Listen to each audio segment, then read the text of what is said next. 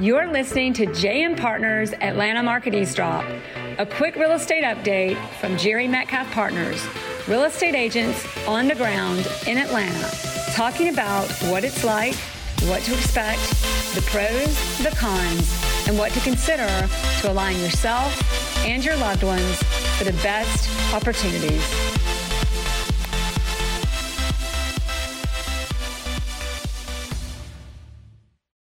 All right, everybody, it's JM Partners with 3 things to know from Atlanta on the ground, Atlanta Market. We used to call this subtitle, Atlanta Market Eavesdrop. Adam Vickers, Bridget Posey, and Jerry Metcalf with you today. This week is 3 things to know, 3 potential deal killers, no matter what the price. Number 1, when the seller moves out. Number 2, due diligence, touchy subject. Number 3, financing is cash king, and sometimes it actually isn't.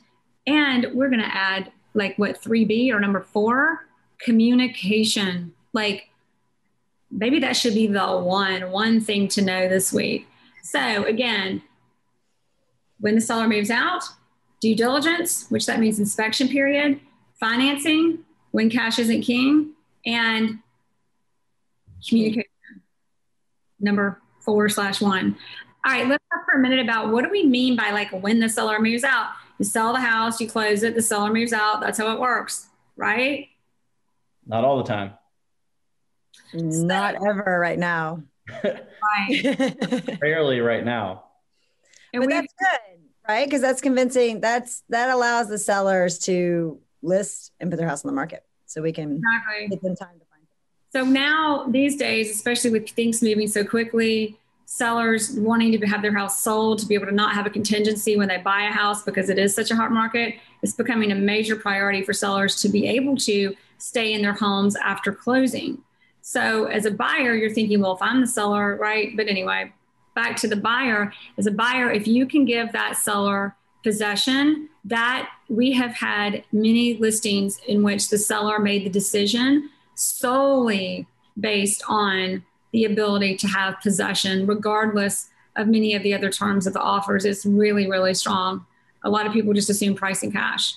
Does anybody have any scoops or stories we want to share on that to give some perspective? Well, only that if you start looking at a calendar and you start doing the dates and you work backwards from when you want to be out, most people are more in line with that time period than they realize. Right? If they are looking to move in the summer, it's already almost May. So that all of a sudden they're like, oh, okay, we need to, now it gives them more of a push to go ahead and list.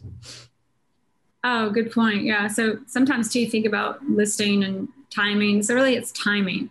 But again, as buyers, a lot of times buyers think, what? I'm not letting the seller stay in my house, or I can't let the seller stay in my house. As you go through the process, really think about terms, deal killers. We've had a few where the sellers just look, if somebody will let me stay in the house, that is everything over anything this other buyer can offer me. Another one, and we can talk about some things that can be dangerous about this one and when you're using options, but another one is due diligence. So in the due diligence means that's the inspection period. We've talked about this before on the show, but in the due diligence period, you have a right to terminate no matter what. A lot of agents and buyers are saying, okay, I know, in my due diligence, I know I've got a right to terminate, but look, I'm not going to ask you for any repairs. I really want it. It's as is. That's not as is. If you have a due diligence, but you say it's as is, it's not as is unless you're losing all of your earnest money when you close. So speaking to that, one of these options we've spoken of before, Bridget, you are probably have got a lot of experience with both of these. But in due diligence, there are 2 things we can do. There's something called right to request repairs, so the buyer doesn't terminate no matter what, which is a seller that gives us a lot of comfort in many cases, depending on the house too, by the way. There have been times where we've actually decided to go with due diligence, not right to request repairs. But the other one is actually buying an option. Bridget, which one do you want to, or Adam, either one of you want to speak to one of those? I'm a proponent of the option. So protecting your earnest money, giving you the due diligence, but adding whatever amount will get it done, but it can be 5, 10, 15,000, but it's not 50,000 in earnest money. Yeah. but the option, then that is money that goes right to the seller. So to reiterate what Bridget just said, so everybody knows when you go under contract, you put earnest money down for a property. Well, when you have a quote due diligence, that's really just a free option. You're giving earnest money that you're going to get it all back as long as you terminate during that due diligence period, which these days, it used to be 10 to 14 days in the hotter market. Now it tends to be 7 to 10 days. So what happens is as a seller, you've got a lot of uncertainty. And Bridget says, even on many deals, for those of you watching. Yeah. And then again, I'm going to sidetrack y'all, but it comes to price point. I know we've had. That's true. That's true. It is based on price point. It's based on price point. It's based on the size of the home. We've had transactions fall through where buyers have come in and the agent has formally represented homes of a lesser price point. And they're going on this assumption that a 1% is plenty of earnest money for a house that's $1 million. For a $250,000 house, 1% is significant. For a $1 million house, a 1% earnest money to the sellers, like, are these guys serious? So when the agent, making sure you are understanding that you're negotiating from the seller's perspective as the buyer to make sure you get, when you're on the other side, when you're coming from another side of the table from someone and you don't know how it is in their shoes, it really is a fast way to a deal killer, which leads to that number 4 one. But back to what Bridget was saying is, Bridget comes in and says, okay, here's our earnest money. But by the way, we're going to also give you an amount of money up front that we'll never get back called option money. That like, it's option money. Like if we terminate, we know we'll never see that money again. And that's non-refundable deposit. What's that, Adam? Non-refundable deposit. It's actually refundable at the closing table. You can get it back at closing. Well, that's why it's non-refundable because it goes into the... Right, you have to close, right. Options don't go towards the purchase price. So great point, but non-refundable, it's basically your deposit that will go towards the purchase price at closing. The other one is right to request repairs. Now that one can be a little bit, it sounds great because you go in, it's short and sweet of it is, there are forums with GAR, Georgia Association of Realtors, that basically outline it that say, look, if there are defects on the property, the seller agrees to address them. As a buyer, there are some really weird, complicated terms in there that it's easy to lose your earnest money and for timelines to pass if you don't understand the verbiage in there because it's not used frequently. On the seller end, if you've got an older home, it can be a little bit like, okay, these terms on termite damage and things like that are in there. We're in Georgia. It's not if a house has had termites, it's when. So that can leave buyers nervous. So again, it all comes down to the deal, listening, communicating, that last one we keep going to, again, that covers all of these. But when the seller moves out, what that due diligence period is, what it means to the seller, and how to position it that everybody's protected and your client you as a buyer have the best shot at getting that house and get it, by the way.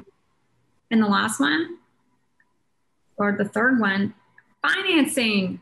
When cash isn't king. When is like cash, like who's want like a cash deal? It's just going to close, no problem. Why would we not want a cash deal?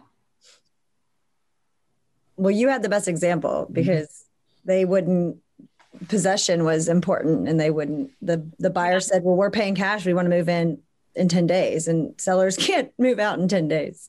Cash isn't king when the other terms don't work for the seller, whether it's possession, whether it's due diligence, whether it's, sometimes there are contingencies on certain things about doing an addition on the house, finding out, I'm thinking of too many specifics that aren't worth mentioning. But Bridget, you had an example too of a lot of times with cash buyers, people don't realize the complications that can come to an effect if it's going through a trust, for example, or there are assignments that have to happen on a cash deal. Exactly. Right. I mean, anything that if they're going to adjust, let's say they put the offer in their name and then they want to switch it to a company or an entity. That takes time. You have to typically pull title again, especially if you establish a trust to purchase the property. And these are all things that we deal with, especially in the luxury market, but really at any price point. And that takes time. You can't do that in 10 days. So they go in, they get under contract, and then it's the whole bait and switch. And then all of a sudden you're 15, 20 days and you thought it was going to be a 10-day closing. Or somebody was supposed to sign for the trust and they haven't shown up and it was cash. Wait a minute. And now what's going to happen? And now the earnest money's lost, and a cash buyer, that earnest money lost wasn't as significant. So it doesn't always hold the deal together as well. Right. Don't get us wrong, cash is good, but make sure it's good. Yep. Go ahead, Adam.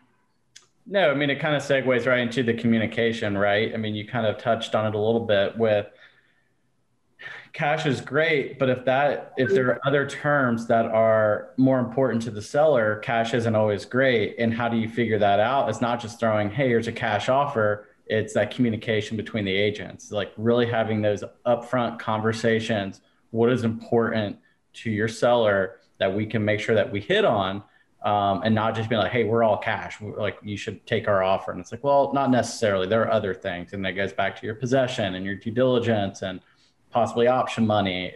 It kind of covers all of those, which really make up the best offer. Great point, Adam. And back to the communication and all of those parameters. A big one we have noticed is that buyers, if you like a house as a buyer, it is our job as your agent. It is very important in today's market. The sellers, agents are navigating buyers. If a buyer doesn't like a house or they're not sure the buyer wants the house, there's not time to deal with that buyer. We've got to focus on the buyers that want the house and that we're confident will close. And that communication and who's the buyer, what's the interest in the house, and being sure that this is the buyer that wants it, because there are, in fact, more terminations going on now than normal because buyers get very anxious. They want to get the house and then they pull out. So as a seller, the sellers want to be sure, and as agents, we make sure that the buyers that we put under contract are not going to do that. Right. Like the one. Any guys have any other examples on that we want to share before we close out? Just don't hesitate on, well, I guess now I'm speaking as a listing agent. If you have a buyer that loves the house, now's not the time. This isn't the market to try to pretend like they don't, to try to think. Tell us if they love the house, make it known. Well, and something interesting to stories is we've had some properties under due diligence and some agents come back and kind of hem and haw, and we'd line up that hem and hawing on a due diligence is time to collect backups or bring the backup in. It's not time. A seller's agent doesn't hear that as, oh no, we have to negotiate. And if they're negotiating and representing a seller well in this market, they go, okay, next buyer needs to come in. These guys don't really want it. Right. So, Exactly. the fear of a buyer is I'm not going to get it. The fear of a seller is they're not going to close on time or give me the terms, or worst of all, they're going to terminate. Thanks, everybody.